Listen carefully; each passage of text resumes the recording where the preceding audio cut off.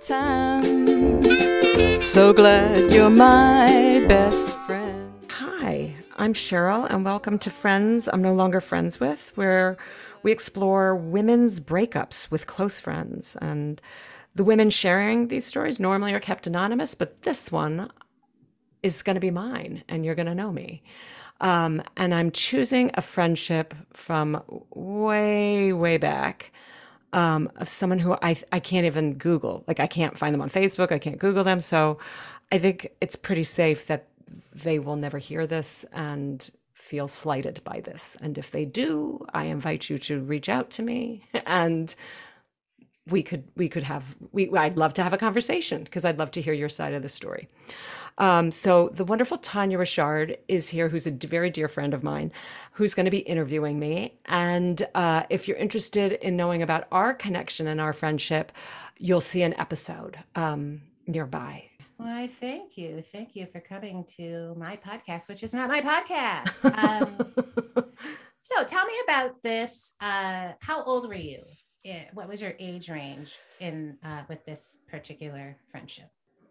I think I was 10. This was middle school. This was a friendship during middle school that lasted, I think, from like the end of 5th grade through 7th. What are the things about the friendship that make it memorable, that stood out? At that time, I hadn't had a best friend, really. I mean, I had a brief best friend in 1st grade, but I hadn't had a friendship that or a person who I felt really connected to. And then I met this other girl, and I remember, I think we both tripped, and we thought it was the funniest thing. It was humor that connected us. I think we were both a major support through prepubescence. Neither of us were ready to, it was called going with a boy. We were too young. And we had never been kissed. So we knew we wanted to eventually have romance in our life, but we were not ready for it. Oh, yeah. No, that's a sweet spot of friendship in childhood, is that sort of moment before significant others ruin everything. Anyway.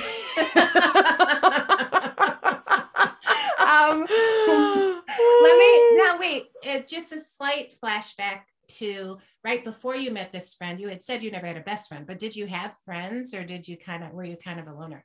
It was we play friends, but no one who before. Yes, people before her. And then when she came, it was like, we're going to go deep. We're going to talk about what we want. We're going to talk about our dreams. They sectioned us off in middle school to highest, smartest section to the lowest section. And she was in one of the smartest sections.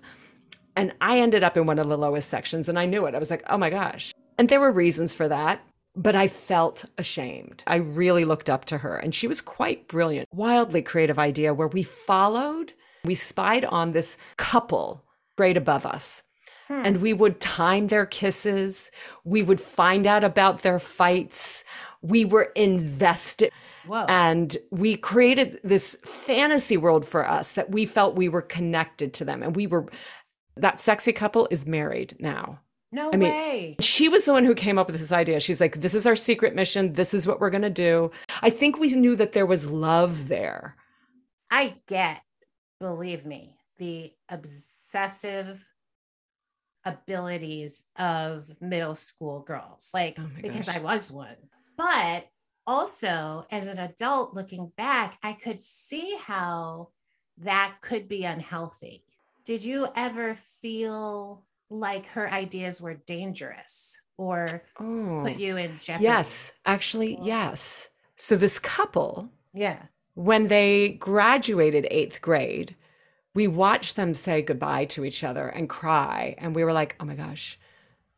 I mean, we lived in the same town, what I'm saying? But you don't have a car.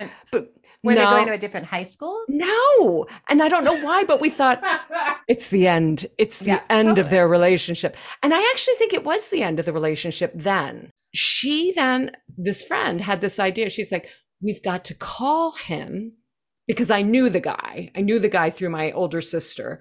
She said, we've got to call the guy, and you've got to tell him that we've been watching him. Holy crap. And I said, why? Why? She's like, I think it's important that they know.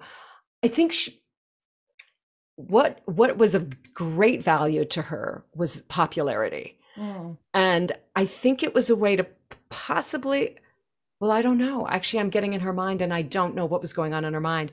And I did call him because this is how Wow. game I was. I did call and he was like, what? What are you saying to me? And I was very vague. I think my body knew I was in Yeah. danger by saying Yeah. this. And so I just said, I got to go. And I hung up. And she was like, why did you hang up? And I said, no, I said, Yeah. abort mission, Yeah. mission. This was not good. Mm-hmm. And then even my sister said the next year, she said, blah, blah, blah, came up to me and it was like, your sister called me this summer and said, we were watching you. And he said, what was that about? And Susan's like, what was that about, Cheryl? I said, oh no. I don't know. Yeah, because I mean, I definitely think like that could have entered. I mean, it was essentially stalking, right? It was stalking. We were stalkers. But oh my god! But for middle school girls, stalking is like a Tuesday. It's like what we did. I used to drive by a guy's house that I liked all the time. So there's that part of it that's actually very normal. But then there's again, as it like, if I heard this story from say one of my kids and said, yeah, we're doing this and we're, I'd be like, oh no. Yeah. Which brings me to, so then was there a point, like what was it, because we know the ending to this story essentially, which is that the friendship ended. Yeah. What were the things that started to unravel the connection? She was the boss. She was the brains.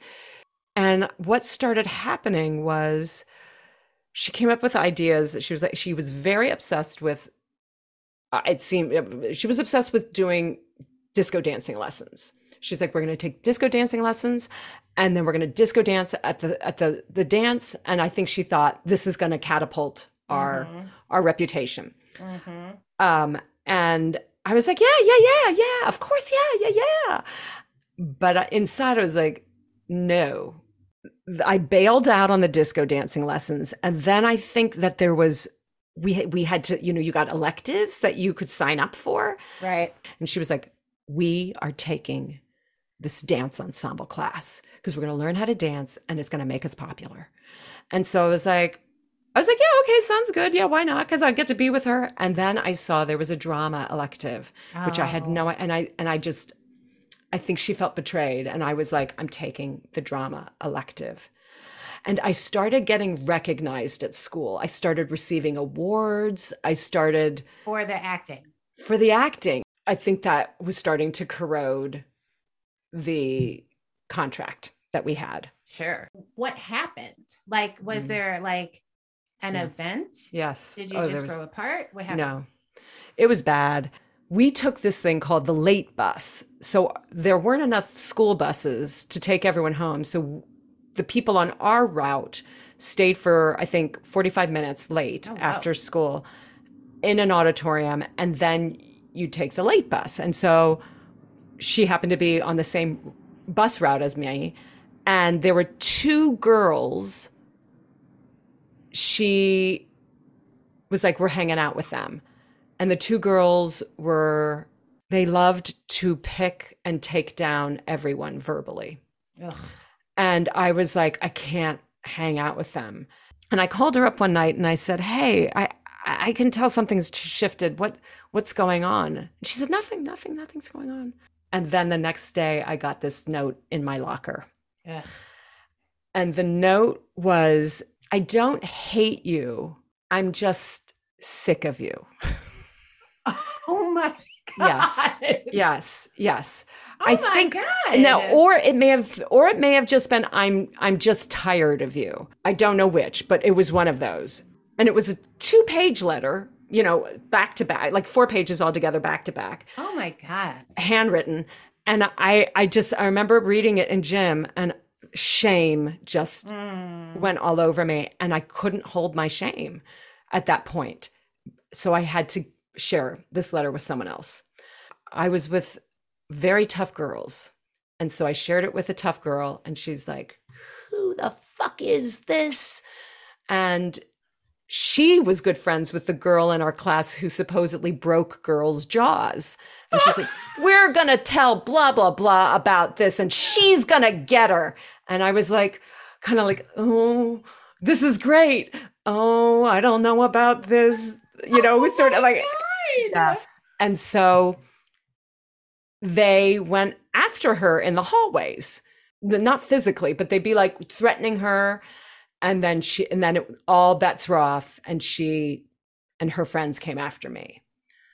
And there was some really, I mean, if a teacher was there, they would see it was bullying. In fact, there were teachers there, but they didn't call them on it. Like, they would talk about me without acting like they were talking about me. Do you remember how girls would do that? They'd be like, oh, I have this friend who does blah, blah, blah. And you're sitting right there, and they're talking. My God. So they started, the good news was we both didn't share secrets with anyone about that we knew about each other. We kept those for each other. Wow. But it was like, I did that bullying to her. She was like, the gloves are off, and my picture was thrown at me. She ripped it up, threw it at me, that I gave to her. Wow. I'd have people watching this, around me going, are you okay? And me just not knowing what to say.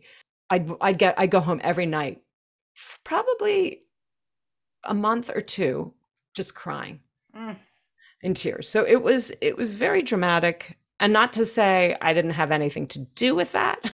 It was awful. What was the aftermath? I had friends within my section, and I think I started having a flirtation with a boy. So there was that possibility. And I started focusing on goals. I was taking ice skating lessons. So I started really going for my dreams. Wow. More than finding friends. I was a runner. I was a sprinter at the time. And I was the fastest girl in 8th grade, and in the 100 meters and 200 meters. And so I really went for my goals. I think I needed to build up my self-esteem because it was so wounded. And then eventually got a whole group of friends that I was the leader of. She was around, and once we got to high school, she got this beautiful, popular, nice boyfriend. Wow. Really nice boyfriend. And I was jealous. And said something behind her back to a friend who was not really a friend, who then shared it with her. And so she confronted me. She's like, we're not being physical.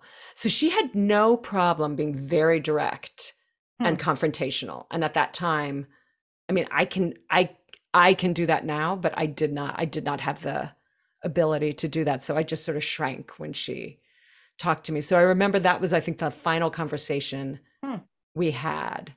And she would also insert herself. I remember her talking to me about, well, why aren't you at cheerleading practice? And I'd be like, I said, these are my choices. I don't have to tell you. She's like, well, and she really wanted to be the boss of me still. Because she was sort of the alpha in the relationship, and you sort of upheld that, and then you're out of the relationship and focusing on goals. Did your confidence and did it seem to rise away from this friendship? And also, were you a different kind of alpha with this new group of friends? I really tried to be like, we're all in this together.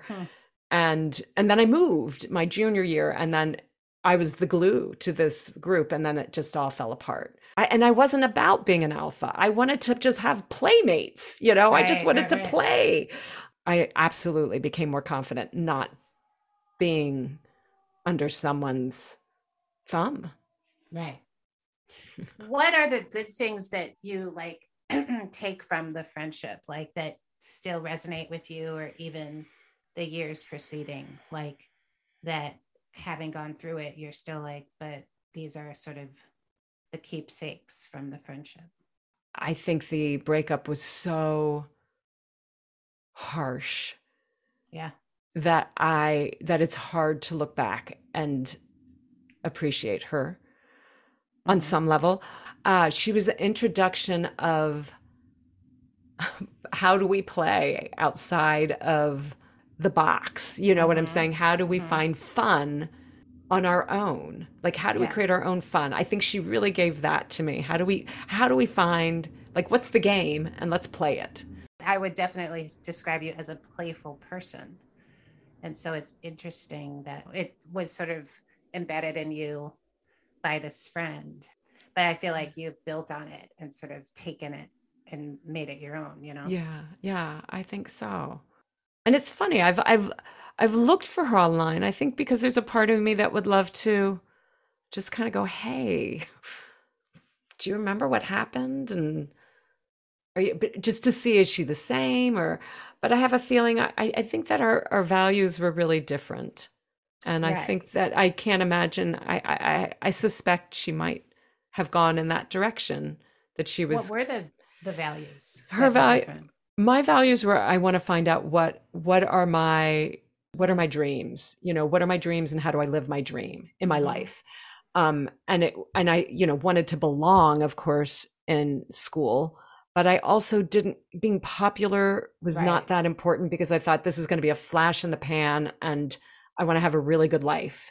And, but popularity and appearances were her values at that time. I don't know if they still are. But it's funny because sometimes when you've been describing this friendship, it sounded like you were both older, like women, right? Like, especially when you were like, well, you've just mentioned, like, you would talk about, we wanted to talk about our goals. That was something you also shared at one point. Her dream was to be popular. Her dream was to have a boyfriend. And my dream, well, actually, now that I say that, I didn't tell her I wanted to be an actor. Like, but I don't think I knew I wanted to be an actor. And then once I did, I think she was like, whatever. Like, she was about the now. Like, what do you want now? You know, when I dreamt about being the fastest runner since 6th grade in my class. So I would share dreams like that with her. I think it would also share with her, like, insecurities and boy crushes, that kind of thing. I think about her. I mean, I don't dream about her. She formed me. I think it's taken years for me to get out of that dynamic, because with others. Yeah, with others. I did not learn from this, other than you don't bring other people in to beat up your friend, or to threaten your friend. You don't do that. I learned that. And also not to stalk people. I don't know about that. I'm going to be honest with you. I don't know about that. I mean, I have now. You know now. But I have an obsessive gene in me. So, yeah. What would you say to her now? Oh, that's a great question. I would say there was a lot of good and fun that we created together. And I'm so sad that we did not have the tools at the time, or had parents around us at the time to help us through this shift in our friendship. And maybe if we did, we might have ended it anyway, but it could have been kinder. I wish that for us. And I do hope she's happy. I really do.